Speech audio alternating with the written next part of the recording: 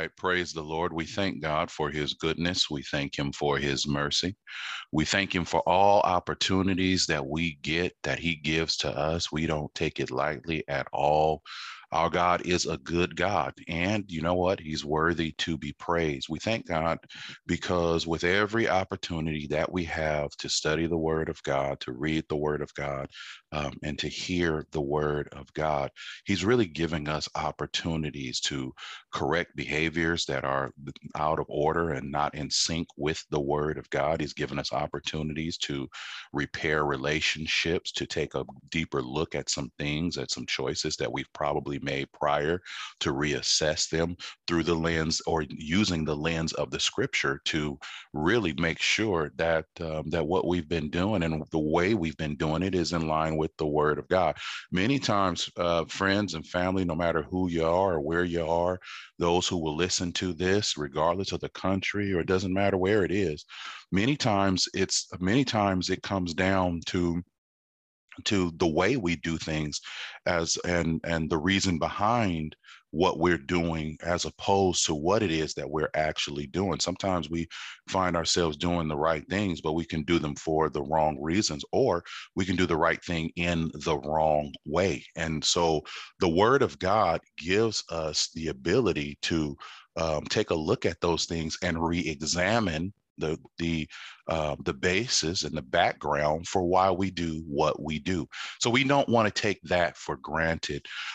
This morning, we're going to, next week, Lord willing, we will pick up with our further as we wrap up Psalms 27. Today, I'd like to do a uh, a a different lesson for us. This is something that God had given me a while ago. I actually taught this in a family Bible study last night, but this was actually something that God had given to me last year.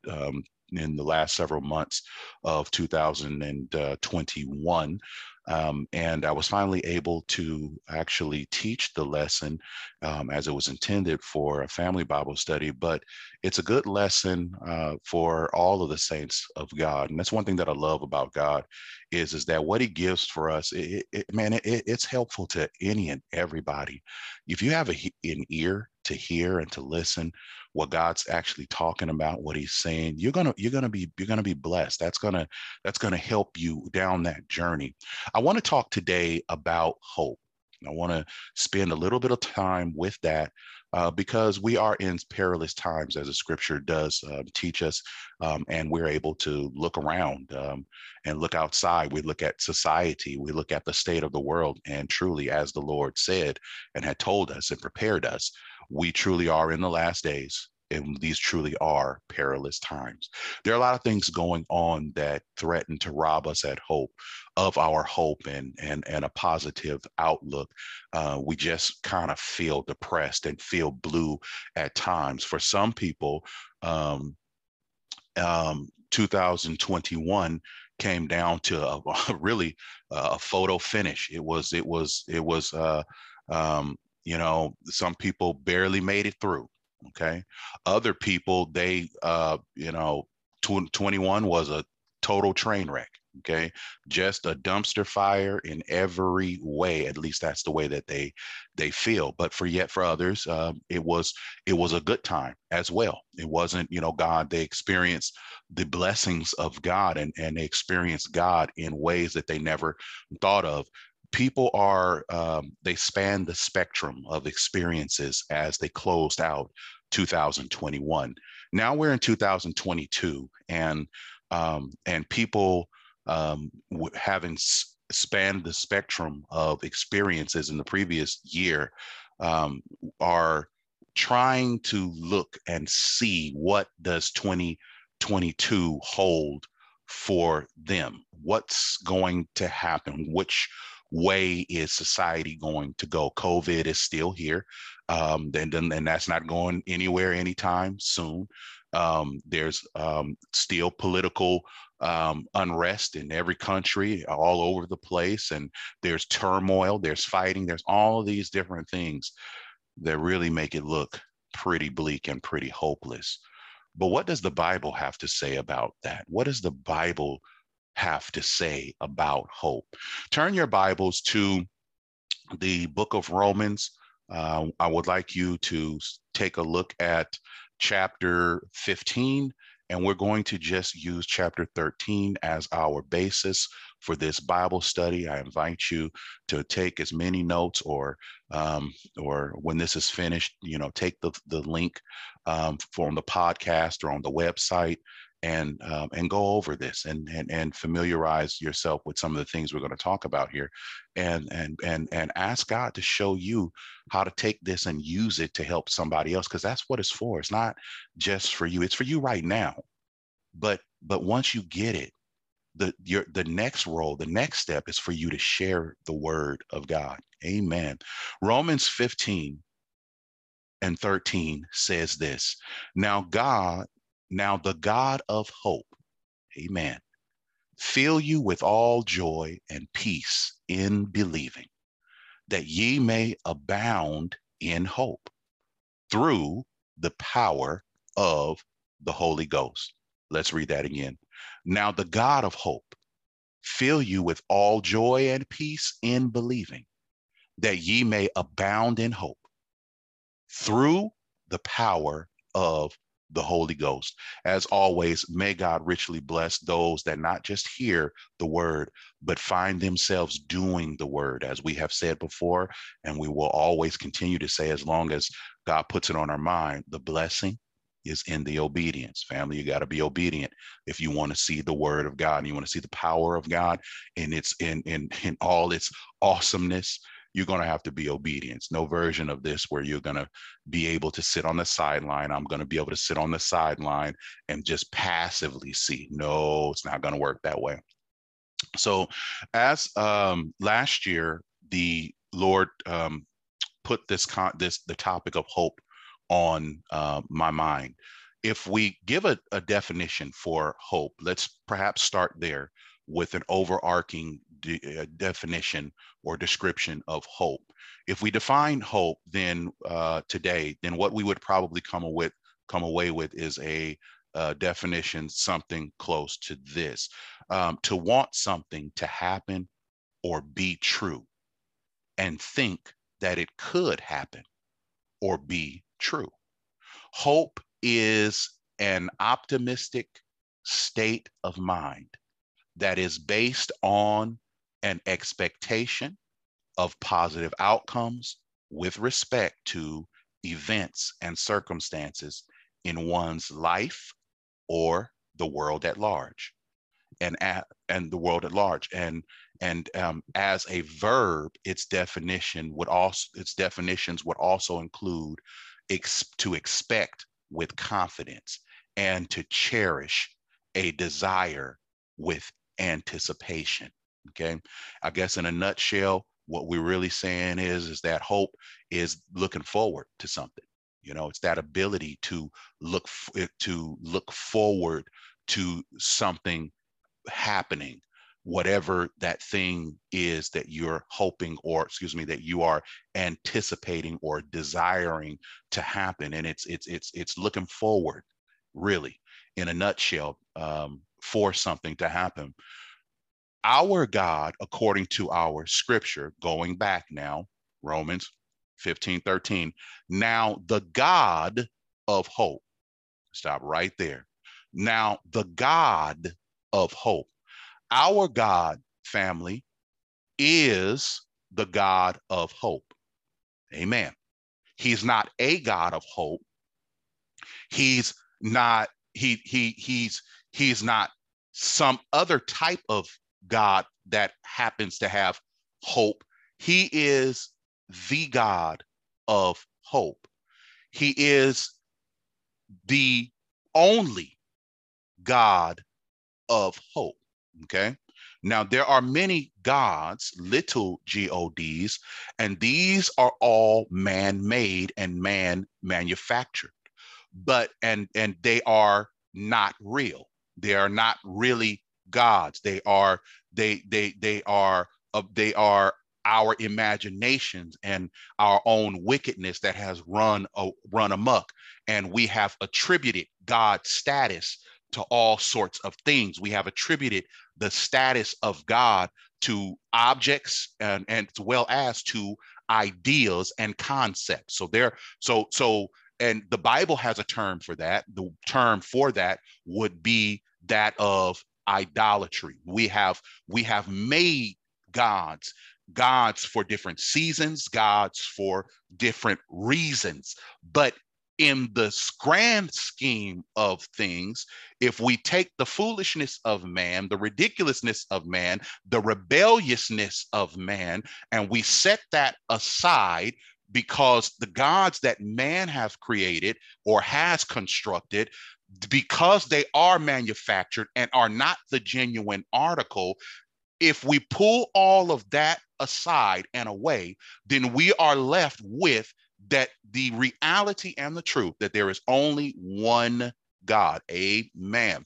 And Romans reveals something about the character of that one God. Throughout Scripture reveals different characters or aspects or characteristics or aspects of God as you read through the Scripture. Well, here in Romans, what we are presented with and what we discover is that our God, everything else that you know about him, guess what? In addition to that, he is the God of hope. Our God is the God of hope. Amen. His very presence ushers in hope. Just his being, just him being there. In other words, he doesn't have to he doesn't come in, and then when he's in, he then goes and grabs hope and brings it. No, no, no. Hope comes as soon as God shows up. Amen. Okay. As soon as God steps into the situation, circumstance, hope comes in. His presence ushers hope in. Yet this simple truth and and the instructions that we have that are going to regarding hope and how to get hope and all of these things, these instructions that follow, they hold a depth of meaning that is that's so vast and it's not really quantifiable, and it really goes beyond what we often anticipate or what we often realize. You want hope, get God. If you want hope, get a hold of God. That's simple. It boils down to just that. But for as simple as that is, or as simple as that may be, there's a lot more depth to it. There's a lot more to hope. There's a lot more to understanding how it works and what's going on and what's nestled within hope. Hope transcends situations and circumstances. It goes beyond them. Hope, believing that things are going to get better, having an outlook that things are going to work out, looking forward and anticipating for a brighter day. It is the picture in your mind of you overcoming. If you are antagonized or hindered by anything, the picture of hope would be the picture of you on the other side of whatever that struggle or whatever that trial is. Hope, friends, transcends situations and it transcends circumstances. Your circumstances, the ones that pursue us from days past to the very ones looming on the horizon, the ones that haven't happened yet, past, present, or future, it doesn't really matter. All of these things can have been or seemingly be devoid of hope. You can look at your past and feel hopeless about it. You can then look at your present and then feel hopeless about that. And my goodness, you can look at your future and say, man, I really don't see one. And so hopelessness ensues with that. All of these things can seemingly be or have been devoid of hope. But I want to tell you something today. I want to encourage you. Because as soon as God enters the conversation, As soon as God steps into the fray, as soon as he steps into the room, doesn't matter how devoid of hope things looked before or how bleak they looked before or may seem. When God enters the situation, hope steps in at the same time. And I don't know how you feel about it, but that is some good news. That is some good news, because sometimes it's hard to find hope, especially in these days. And people, let me just say, hope is in short supply for a whole lot of people. But it's good to know that those that are of the household of faith and those that are going to be part of the household of faith, there is hope in a hopeless world. You don't get caught up. Don't get too caught up in what you see right now, because regardless of what you see, for those who are on the Lord's side, our reality goes beyond what we currently see. Yes, to this world, we are in the same boat. We are in the same circumstances at times. We are in the same situations as anybody else. We are in this world. We are not exempt from the things that go on in this world. Yet, because our citizenship resides in another land, yet because our home was not built by mortal hands, glory to God, because we are the children of the Most High God, then our outlook rather, does not stop at what is presently visible on this side. No, no, no, no. We got a hope that the world cannot see. And somebody today, when you listen to this message, or tonight, or wherever you are, this hope that I'm talking about, you might not have it yet, but you can. You can. This hope that I'm talking about, you only get it through the Lord Jesus Christ. And it's that hope, as we said a little bit earlier, that transcends situations and circumstances. Your life may have just seemingly be in shambles. I get it. But I pray that by the end of this lesson and the end of things, even right now, that things are starting to change, that you're starting to see that there might just be a glimmer of hope after all. And what my intent to do today is to convince you, there's more than a glimmer of hope on the other side of this thing. You just got to get in line with God. Amen. Amen. As soon as God steps into the situation, even the ones that seemed the most hopeless, when he arrives, hope arrives. When he steps in, hope steps in. When he shows up, hope shows up. You get the idea. And hopefully, and don't let that go. You got to hold on to that. You got to hold on to that. Psalms 27:13 gives us a wonderful description of this. The word of God says this: I had fainted unless I had believed to see the goodness of the Lord in the land of the living. Here it is, David echoing the very sentiments and the things that we're talking about right now. He said, I'd have fainted. That means I would have given up. I would have fallen apart. That means I would have lost it all. Nothing to look forward to, nothing to feel good about. Somebody listening to this knows what I'm talking about. You've been there, and some who will listen to this, you are there. Amen. No matter where you are in the world, or when you listen to this, when you hear this message, it will span the spectrum for many different people of where they are and where their personal outlook is. And for some of us, some who will listen will be about as far away from hope seemingly as east is to west. You just seem like you're so far away. And it can feel like that. But David in Psalms 27:13 said, I had fainted unless I had believed to see the goodness of the Lord in the land of the living, meaning that I would have, the thing that kept me from giving up is that I had hope. When he says, I have believed to see the goodness of the Lord, that's hope that he's talking about.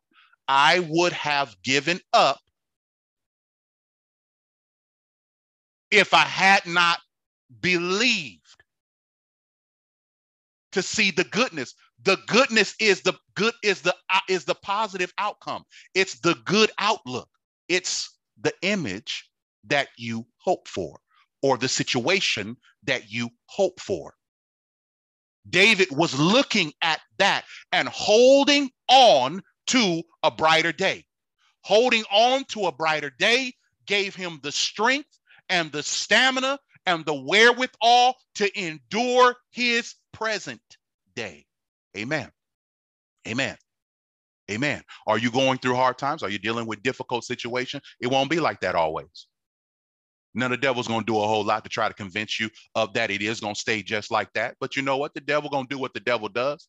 He's a liar. He doesn't have any incentive to tell you the truth, and he's not going to tell you the truth. He's going to lie every chance he gets. And literally everything he lies about, the truth is the exact opposite. So when he tells you it's not going to work out, the reality is that he's telling you that because he knows it is going to work out. All things work together for the good. Amen. Of those that are called according to his purpose. Listen, the devil is not, he don't want you to think that it's going to get better or that it can get better.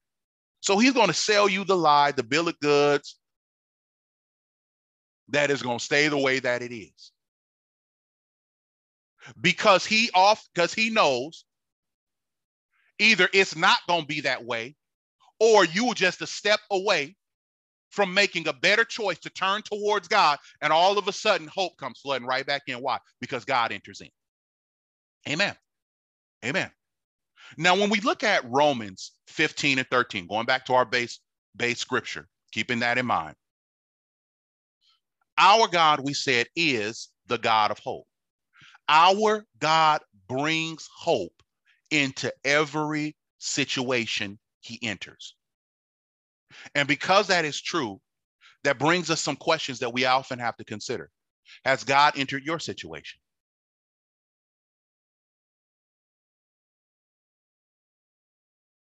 And if he hasn't, what's preventing him from entering your situation? Is it that you don't believe? Or is it that you are holding on to disobedience?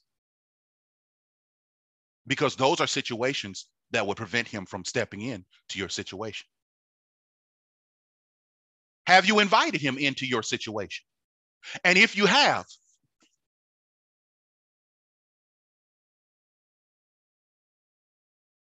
you included repentance as part of your package of invitation to God? Because friends and family, no matter who you are,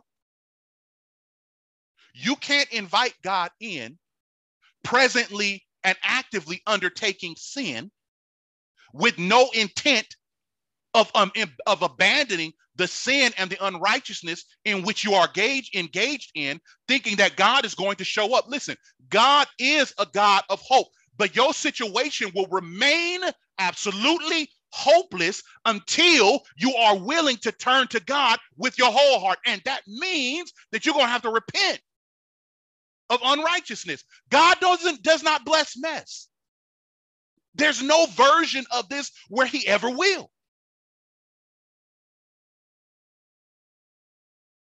Have you invited him into your situation? Well, let me tell you, you can invite God all day long, but if you have no intent of turning from unrighteousness and turning to God, he's not going to show up. And since he is the God of hope, his not showing up means that your circumstance will retain an element of hopelessness. Will he show up? Have you created an environment through repentance whereby God is willing to show up.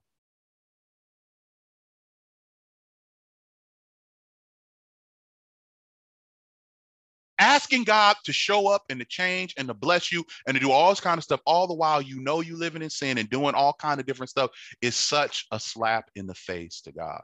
It is so disrespectful. I think I can't even begin to tell you how disrespectful that is. And we are, and you know what? We ought to be ashamed of ourselves if that's what we're doing. God is a God of hope, but he's not going to let you take it, him or his hope for granted. It's not going to happen. It's not going to happen. Many people's situation remain perilous. You want to know why? Because they're not willing to change. You're not willing to make better decisions. So you stuck with the consequences of the decisions that you made. You want God to step in? Well, God's not going to step in on your terms. In order for God to step in, you're going to have to meet him on his terms. You and I, we're not the boss of anything. I know that's an illusion. The devil works hard to make it seem like you and I, we're running things. We're not running anything. We're not running anything. You didn't put the sun in the sky. You didn't put the earth on its rotation, on its axis. You didn't set it in to spin. You didn't have nothing to do with that. You don't tell the snow when to fall. You don't command the temperature in the atmosphere. You don't govern the ebb and flow of the tides.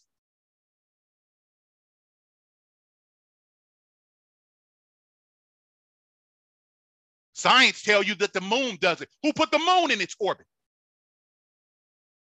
It all come running back to God. You don't even have the power to grow an inch. You can't even make dirt, for crying out loud.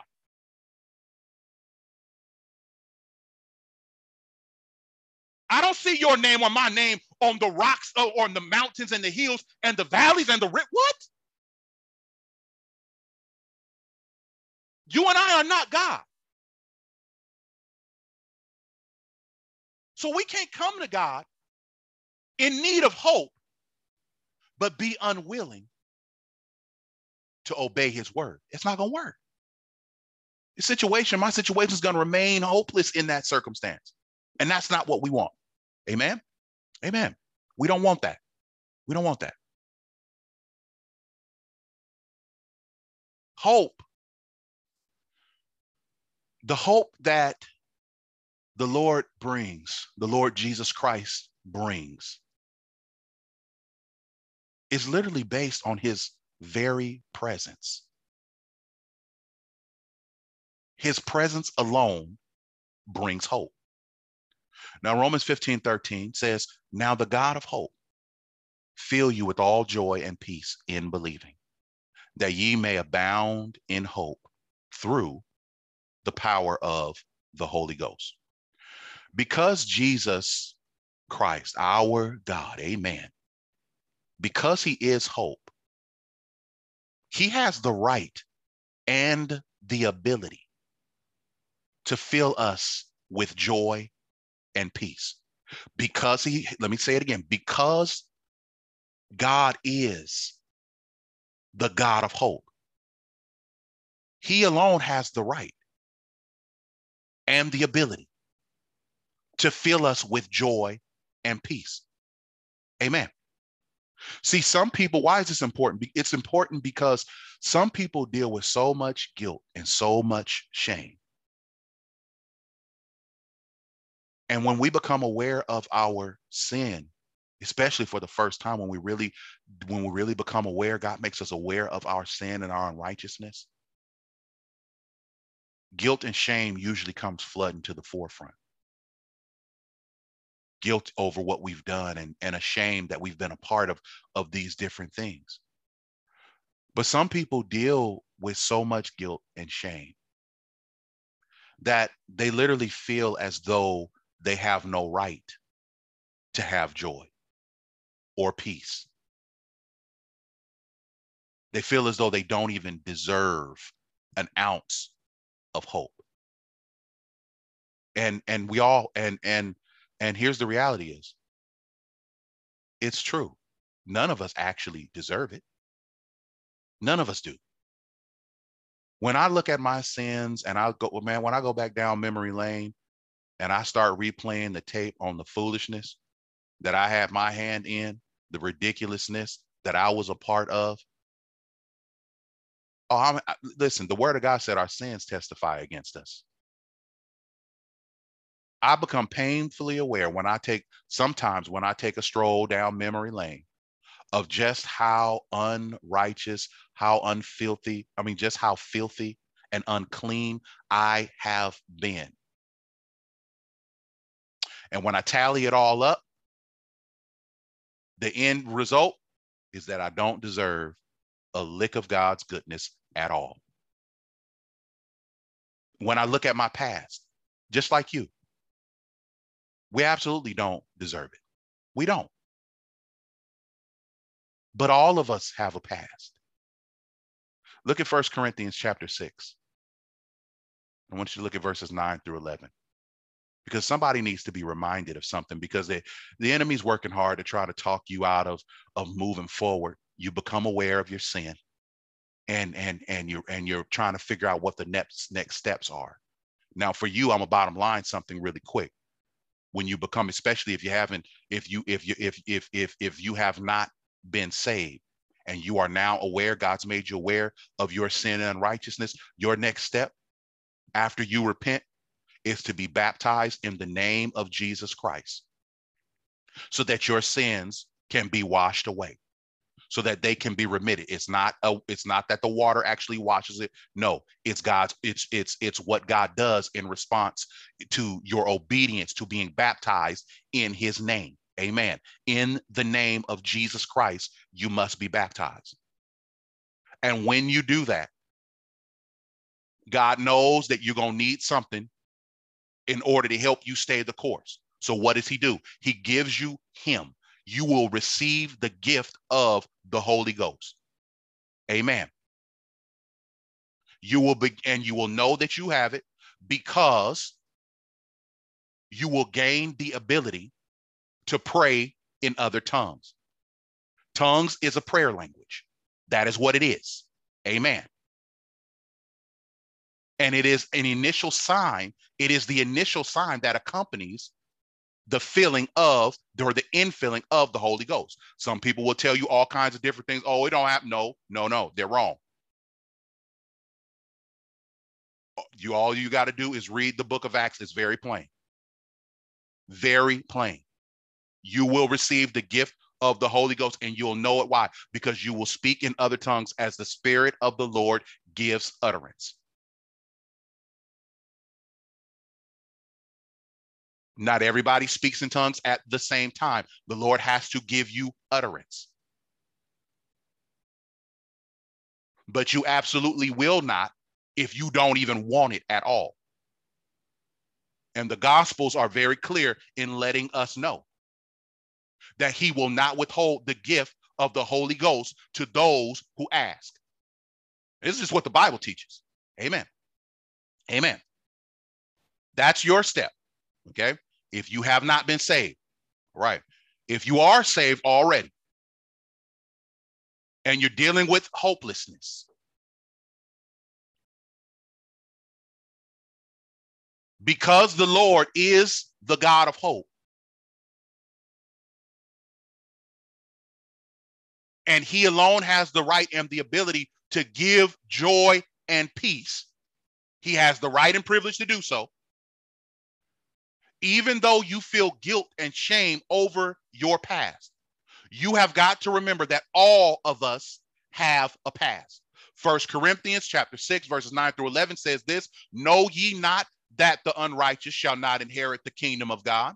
Be not deceived. Neither fornicators, nor idolaters, nor adulterers, nor effeminate, nor abusers of themselves with mankind, nor thieves, nor covetous, nor drunkards, nor revilers, nor extortioners shall inherit the kingdom of God. Amen. Now that's 9 and 10. That pretty much covers everything. And watch this, verse 11. And such were some of you.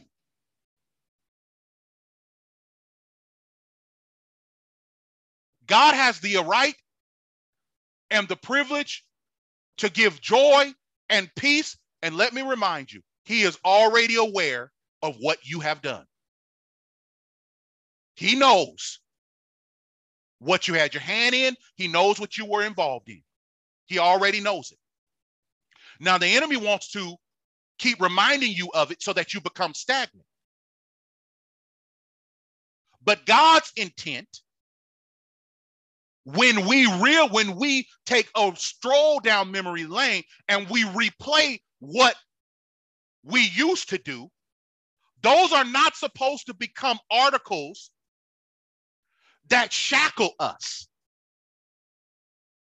but they are supposed to become aspects of our testimony, because we bless God for saving us in spite of what we used to do. Verse 11 said, and such were some of you. But ye are washed, but ye are sanctified, but ye are justified in the name of the Lord Jesus by the Spirit of God. The devil wants to remind you. Unclean spirits want to remind you of who you used to be. But it's who you used to be that serves as the fuel for blessing God for you not being who you were, because he changed you. That Bible says, and such were some of you. Yeah, I used to be some of that. I used to be some of this, but God got a hold of me one day.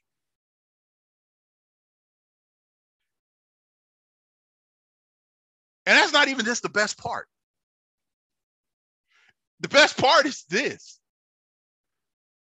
It remains God's prerogative to give joy and peace as he sees fit. I don't know if you got that. It remains. God understands your past. And if you come to him the way the Bible says come to him, then he's forgiven you of that past. He's forgiven you of what you have had your hand in, of who you used to be.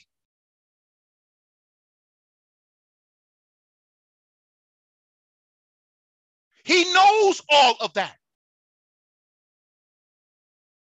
But it is his prerogative to give joy and peace as he sees fit. And if he chooses to ignore your past, who are you to stop that? All you need to do is open up, lift up your hands, hold your head up high, and say, thank you, Jesus, and let the grace, the healing winds of grace flow into your life.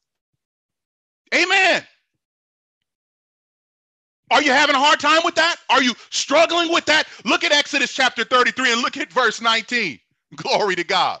And he said, I will make my goodness pass before thee, and I will proclaim the name of the Lord before thee, and I will be gracious to whom I will be gracious, and I will show mercy on whom I will show mercy. Not convinced? Look at Romans chapter 9, verse 15. For he saith to Moses, I will have mercy on whom I will have mercy, and I will have compassion on whom I will have compassion. I'm telling you that joy and peace, it's God's prerogative. And if he chooses not to hold your past against you, that is God's prerogative. And amen. And amen. Amen. Amen. Amen. Don't do the devil's work and go ahead and disqualify yourself. God already know you ain't qualified, but he has chosen to bless you in spite of your my lack of qualifications. And I hope that encourages you. I really do. I hope that part alone encourages you. Through the act, if we continue on, going back to our base scripture, Romans 15:13. Now the God of hope fill you with all joy and peace in believing, that ye may abound in hope through the power of the Holy Ghost. Through the act of believing or having faith in God, we're able to obtain the joy and the peace that he's made available. So if you want to know how do we actually receive that joy and peace, on the technical side, how does that actually work out? Well, it's through the act of believing. It's through the act of having faith in God. That's what you actually do in order to receive and obtain the joy and peace. Okay. And through this act, we receive and we are able to obtain this joy and peace. We obtain them as additional benefits.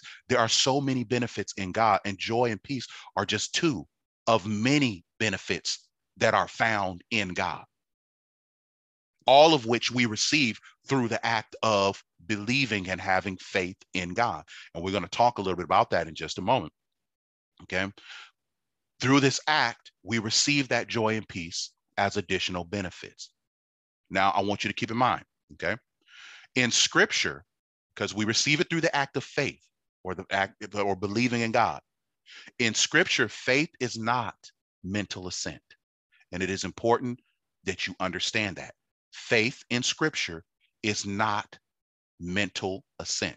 Mental assent is when you just mentally in your mind, you agree with that. I agree with that. I accept that. So many times people's faith goes no further than saying, oh, you know what? I believe God's word. I believe it. I believe that's true. I agree to that. I believe what he says. I believe that if God said that's what it is, I believe that. I believe that. On a mental level, they agree. That's mental assent. Mentally, they agree. They agree with the word of God. They agree with the way of God. They agree with the plan of God.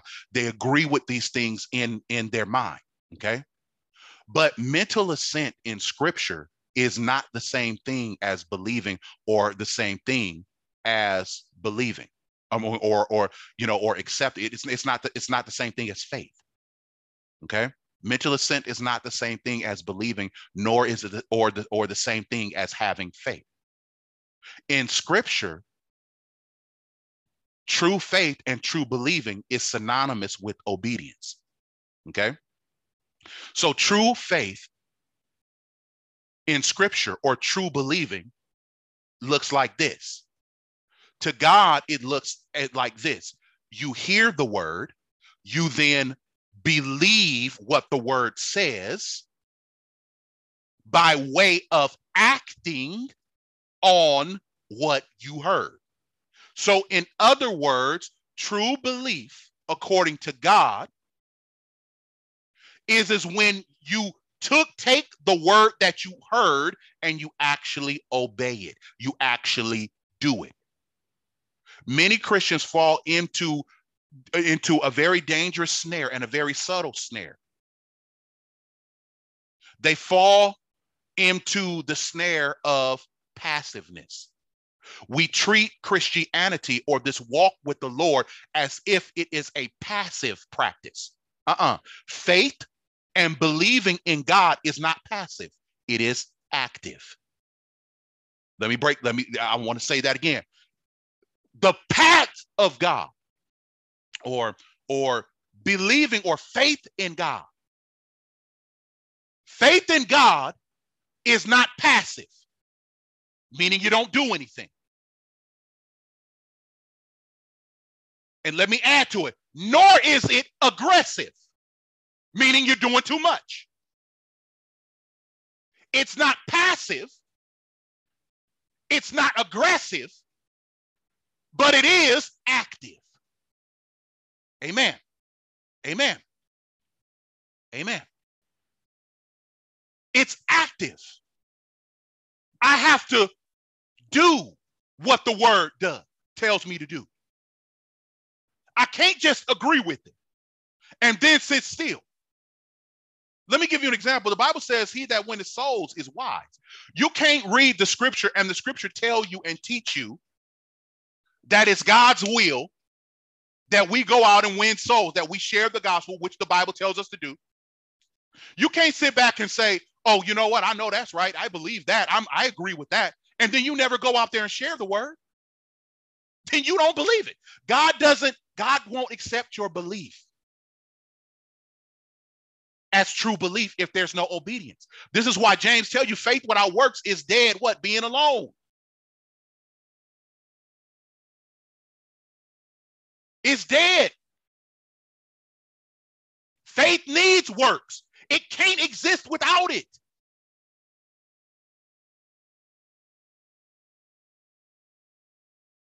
And if there's a version of it that does exist somewhere, Scripture plainly teaches that God doesn't want it. So you're never going to be able to float that version of faith over across God's pond. It's not going to happen. The only faith that God wants is the faith that is proven with obedience. You got to do it. You got to do it.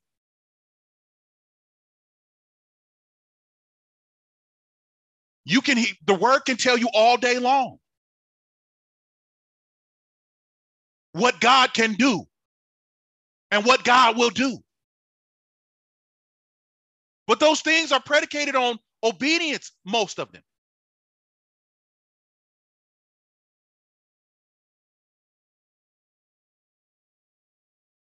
And if I'm not willing to be obedient, then I'm not going to have the things that God has for me. I'm not going to be able to have that. We receive this joy and peace through believing and having faith in God.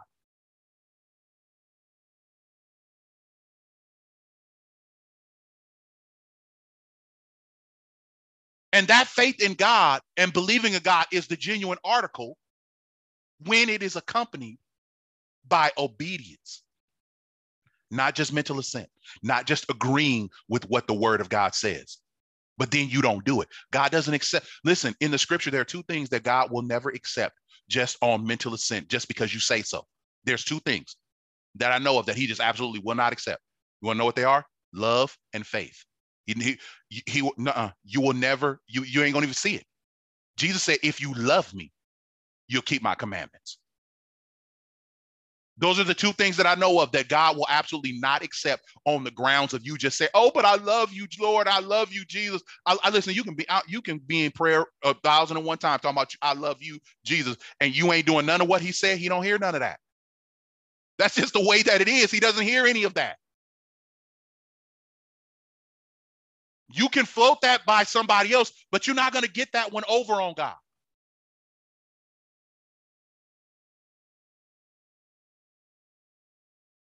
I'm telling you, it don't work. I tried it. It don't work.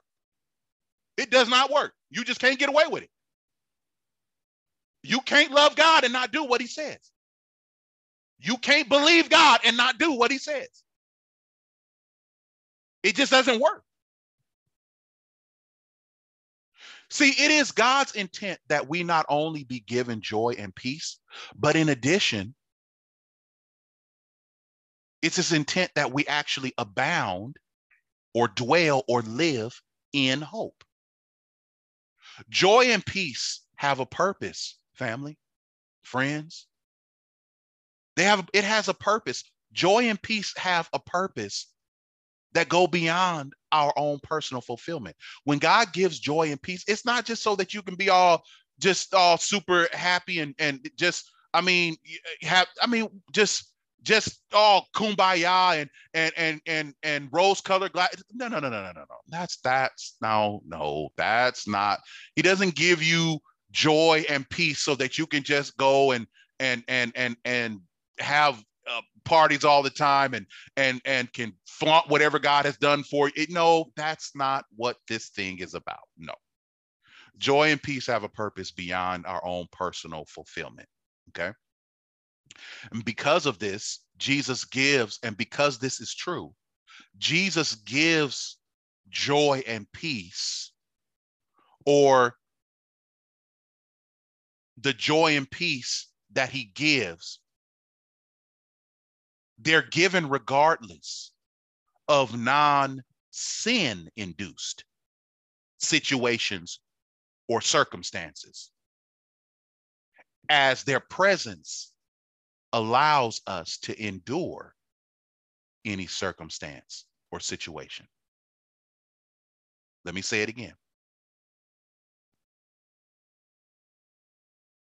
Joy and peace have a purpose that goes beyond personal fulfillment. And because of this, Jesus, our Lord, our God, gives joy and peace. They are given regardless of sin-induced situations, or excuse me, non-sin-induced situations or circumstances, as their presence allows us to endure any circumstance in any situation. So what does this mean? What this actually means is this: because when God's joy and peace have a purpose, okay, God gives them regardless of the situation that you're in, as long as the situation that you're in is not a situation or a circumstance that is a direct result of sin that you're partaking in. So in other words, if you are presently active in sin, engaging in sin, unrighteousness, wickedness, you're not going to get the joy and peace. Okay. You're not going to get it. You're not going to have it, because God does not bless mess. Okay. So he gives joy and peace in any situation, in any circumstances, as long as that circumstance and as long as that situation is not one that is the product or the result of sin. Okay? You got to first deal with that sin and repentance and all that other kind of stuff to get all that stuff done with and get forgiven. And then God will begin with the joy and the peace and all that kind of stuff at the appointed time. But as long as you are engaged in unrighteousness and wickedness, you're not going to experience the joy and peace. So you can't have sin-induced circumstances and situations and then also have the joy and peace of God. That's not going to happen. That won't happen. That won't happen.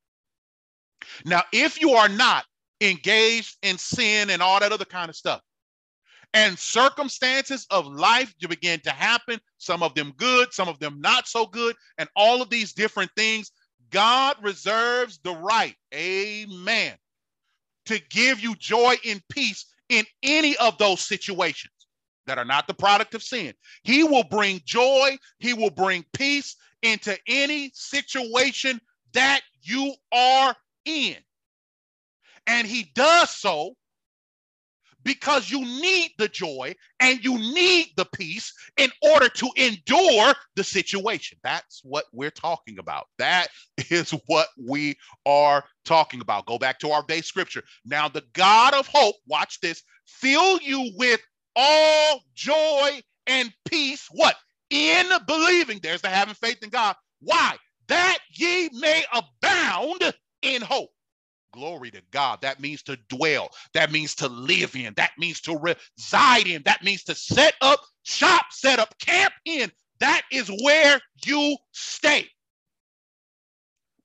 And so he gives you the joy and he gives you the peace. Why? So that you will be able to remain or abound and dwell in that hope. In other words, you are able to maintain a positive outlook, a good perception, a good view of what's on the horizon, even though it's not your present situation. You got the picture firmly rooted in your mind. That day when you overcome, that day when you are not antagonized, that day when you're stronger than the circumstance or whatever your inability is, that brighter day. Glory to God.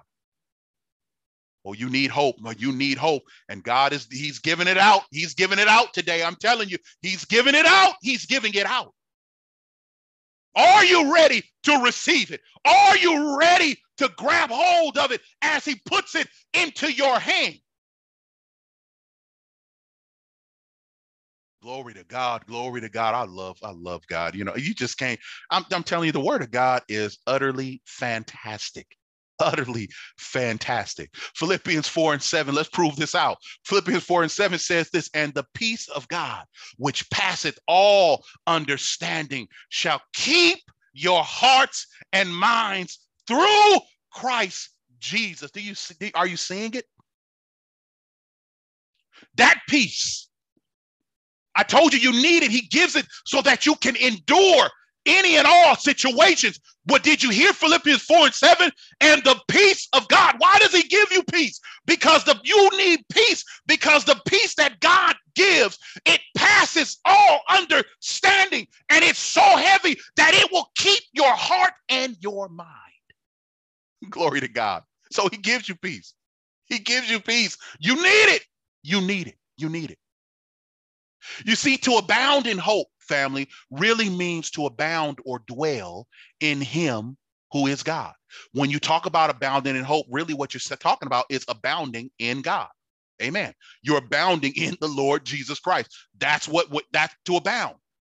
Abound in hope literally means to abound in God or abound in Jesus Christ. That's really what that is.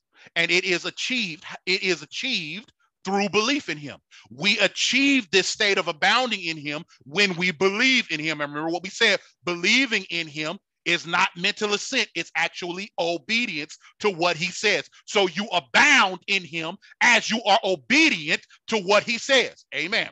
As we believe in him, we abound in him. Remember, faith in God, like I said, it's not mental assent, but it is rather obedience. Look at the Gospel of John. I want you to look at chapter 15, and I want you to look at verses 9 through 11. Amen. Amen. John 15, 9 through 11 says this: as the Father hath loved me, so have I loved you. Continue ye in my love. If ye keep my commandments, there's that obedience, ye shall abide in my love, even as I have kept my Father's commandments and abide in his love. Now watch this, 11.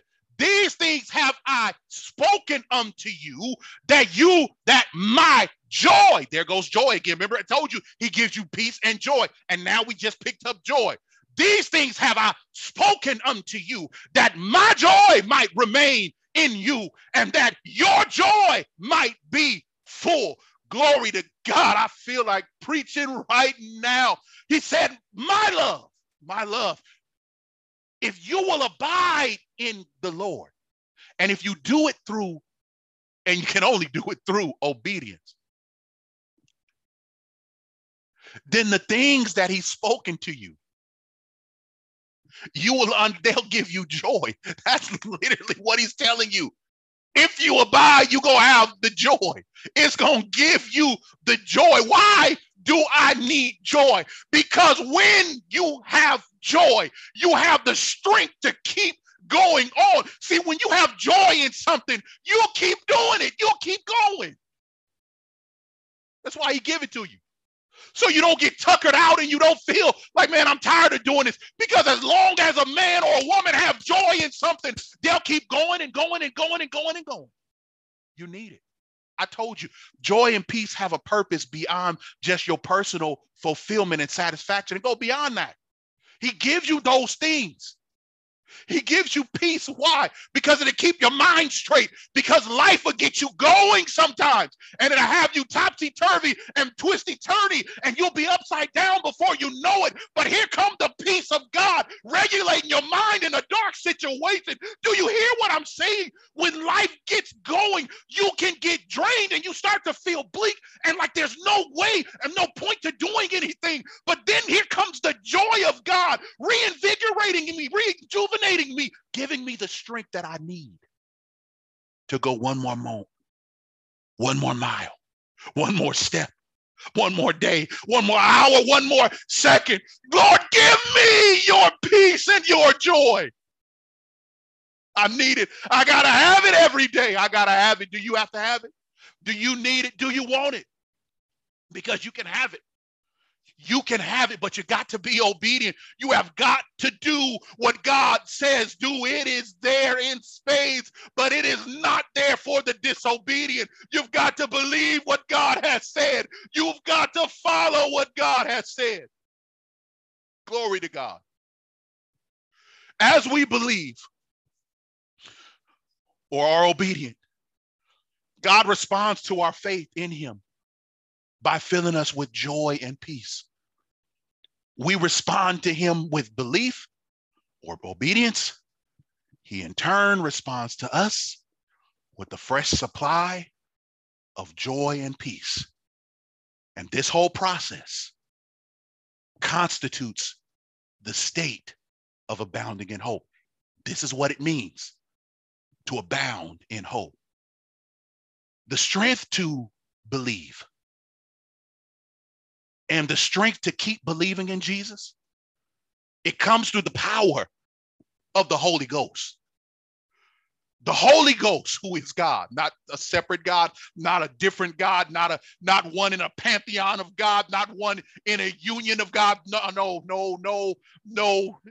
and more. No, not a council of God, but Deuteronomy 6:4 tells it plain. Hear, O Israel, the Lord our God is one Lord. The Holy Ghost, listen, who is God, influences and he empowers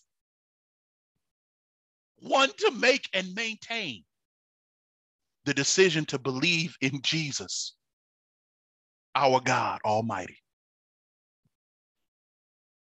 You need God to give you the strength to believe in God. You don't just do it on your own. It's God giving you the strength to do it. Our scripture said, now the God of hope fill you with all joy and peace in believing, that ye may abound in hope through the power of the Holy Ghost. Bottom line, friends, Jesus, our Lord and God, is the God of hope. He brings hope into any and every situation and circumstance that's not sin-induced on our own. And he is our hope. Through the avenue of faith in Jesus, our God, we enter the state of dwelling or abiding or residing in he who is hope.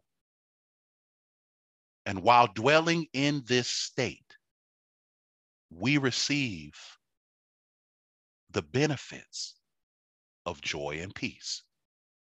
And all of this is made possible both initially and on a continual basis by the power of the Holy Ghost, who is God Almighty. And who is God? Jesus. God bless you, family and friends. Until next week, I hope this blesses you. We'll stop the recording here.